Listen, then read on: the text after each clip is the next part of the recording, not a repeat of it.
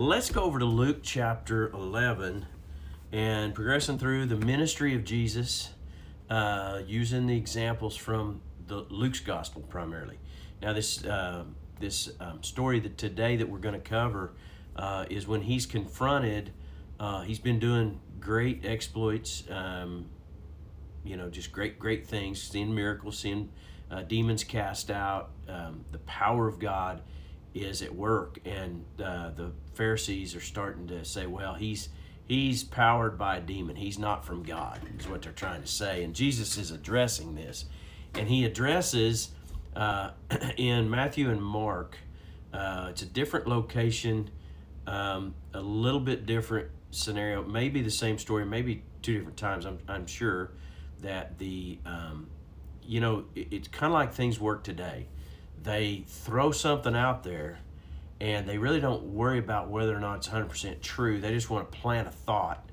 They being the media, or you see this with the extreme left especially. There's just these things thrown out there. I've started recognizing this back in the 90s during presidential candidate when Bill Clinton was being.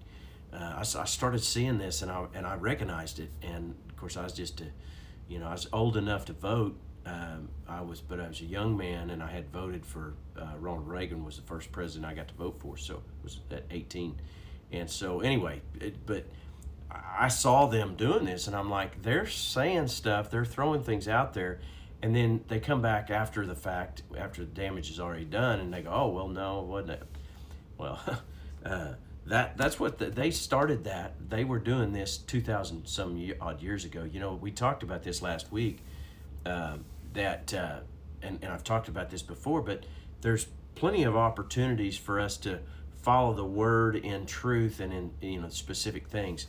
And sometimes we see here the demonstration of the truth that was happening clear back there in that time. It's the same people. It's the same devil who's at work. There's still ways that things are done, and both good and bad. Technology and all these things still doesn't keep us from seeing some of these practices that are done over and over and over again. It's one of the values of looking back over history. We're able to see what has taken place, so we don't want to go there. And so it's one of the reasons that we got to guard our national history, world history, and understand what God's doing historically as well as what He's doing, now today. But He says in that the people were coming against Him, and they were making claims. They weren't true. They may have not been completely sure what was going on with Jesus. But they thought, well, we'll throw this negative out here. We'll see if it sticks. Look at in verse 14 of Luke chapter 11. He says, one day Jesus cast out a demon from a man who couldn't speak. When the demon was gone, the man began to speak. The crowd was amazed. But some of them said, no wonder he can cast out demons. He gets his power from Satan, the prince of demons. Now, some of your translations say the power of Beelzebub or Beelzebul. That's just another word for Satan, a Greek word for Satan. He says the power of the demons, so he's talking about Satan.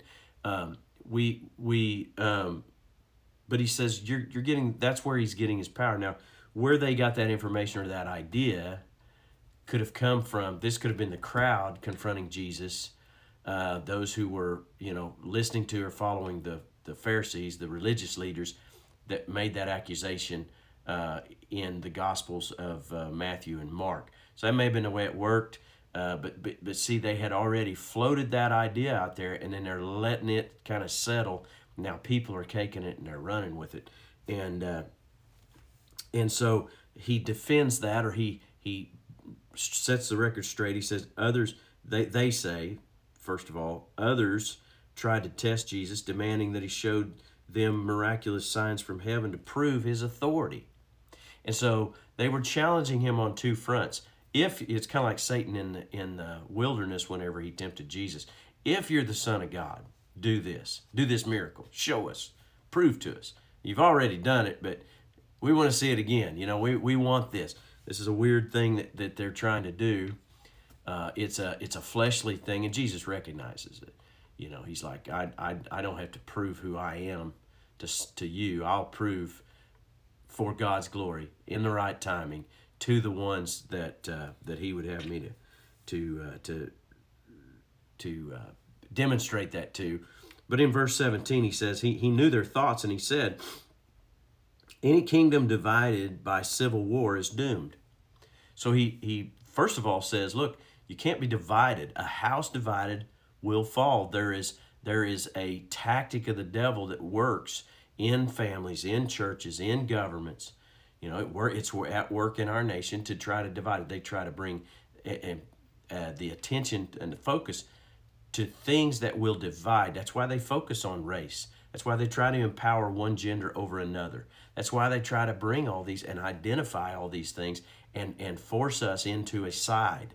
That's what they're trying to force us to divide, because instead of having us united in the things that are the most important.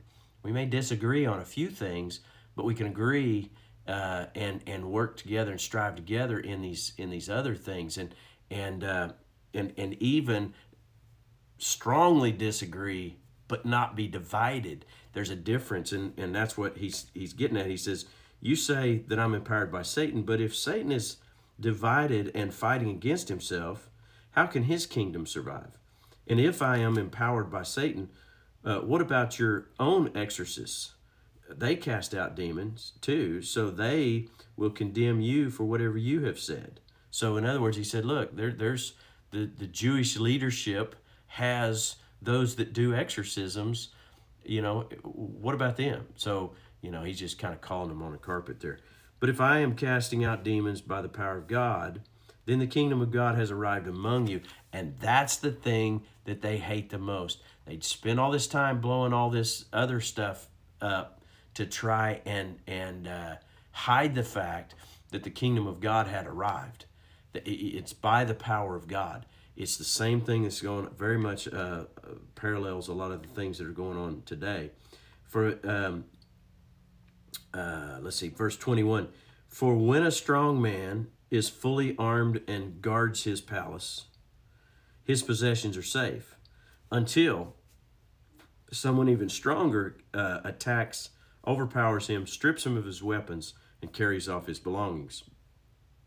Anyone who isn't with me opposes me, and anyone who isn't working with me is actually working against me. So he makes it clear, if you're not working for God, you're against God. If you're not with Jesus, you're against Jesus. It doesn't mean that he's opposing you, but you have chosen that side. You have separated out. And so, verse 24, when an evil spirit leaves a person. Now, here's something that I want to get to. Now, this goes into something spiritually we were talking about. You know, we have authority. This week we've talked about Luke 10, where Jesus gave the 72 authority over demons. He called them serpents and scorpions. But the forces of the power of darkness, and we can bind and command to leave. We can take that authority to remove that. But he talks about how important it is to replace or refill and be full of the Holy Spirit, so that there's no room for them to come back. He says, for the evil spirit leaves a person, it goes into the desert place searching for rest. But when it finds none, it says, I will return to the person I came from. So it returns, finds that the former home is all swept and in order. Then the spirit finds 7 others more evil than itself, and they enter that person and live there. And so that person is worse off than before. So that isn't an indication that we shouldn't be free from demon possession if someone was possessed by a devil, not non-Christian, that could have had that demon. It's saying that you need to get saved, filled with the Holy Spirit, and empowered by the power that is stronger. Notice he said someone can come back, someone who's stronger. Well, there's none stronger than the Holy Spirit. Greater is he that's in us than he that's in the world. 1 John 4:4. We have the same power that raised Jesus from the dead, living and dwelling on the inside of us by the power of the Holy Spirit. Paul wrote this in several over in Romans, over in Ephesians, there's multiple places. We have the power over the enemy, but we need to be filled, and we need to be full, and we need to maintain that strength. And that's the only that's the thing that he's saying. You're worse off than before if you haven't guarded your house, and that house representative of a life. Okay, so as he was speaking, a woman from the crowd called out, "God bless your mother and the womb that you came from and the breast you nursed from." And he said, "But even more blessed are all who hear the word of God and put it into practice." So that little exchange in this situation, he first freed someone and it brought backlash. He did something awesome, did something great. And that's what evil does. You do something great, you see God beginning to move in your life, and there'll be opposition. There'll be times when it gets tougher the more you commit to God. The enemy doesn't want to give up ground that he's had in your life or in your family. And so there is a fight to maintain that spiritual strength in your life, being full of God, and spending that time in prayer over your family, your situation. But maintaining and hearing the word of God and putting it into practice is part of how we do that. So just a little challenging chapter for someone who, if you never studied or never thought about this stuff before. But we are spirit beings. We're created like God. God is a spirit, and so we have an interaction with the spirit world, whether we realize it or not. And the spiritual forces of evil, Satan's forces, are at work against us to keep us from being saved. Once we're saved and we've made Jesus Christ Lord of our lives, then the Holy Spirit comes to live and dwell on the inside of us. But Satan won't stop. He'll still come at us with thoughts. He'll still come at us with things that lead us to sin. And if we give him that room, or we allow him that space, then he can lead us away. He can ball up that system of growing in Christ and frustrated. So, and he can take ground that he shouldn't have. So we want to make sure that we stand our ground and know that we have that authority, and then maintain it by the power of God. And so, just recognize that where your authority is, and a big thing is, don't let the enemy come in to try to divide. Don't let him try to separate. Now, sometimes it's out of your control. I mean, you may be in a battle. I know multiple situations that we're praying for right now. And when you're connected to a lot of people, there's always struggles. There's always things going on. So we're praying for some others who have some conflicts in their lives, and I understand that. So you say, well, what do I do when this other person is not? Will you stand in what you can pray over, guarding yourself to not be drawn into that, and ask God to begin to work? But also, I can't fit all this in a 15 minutes teaching, but you pray and stand in the name of Jesus for your situation. Make sure you maintain your walk in the Lord, and those that you have spiritual authority in, your kids, your family. Pray over them that they'll not be blinded by the enemy either, and that the work of darkness to divide won't be effective. Come against that in the name of Jesus. Well, listen, we got to wrap this up, but have a blessed day. I love the fact that we have so many getting on here and enjoying this teaching.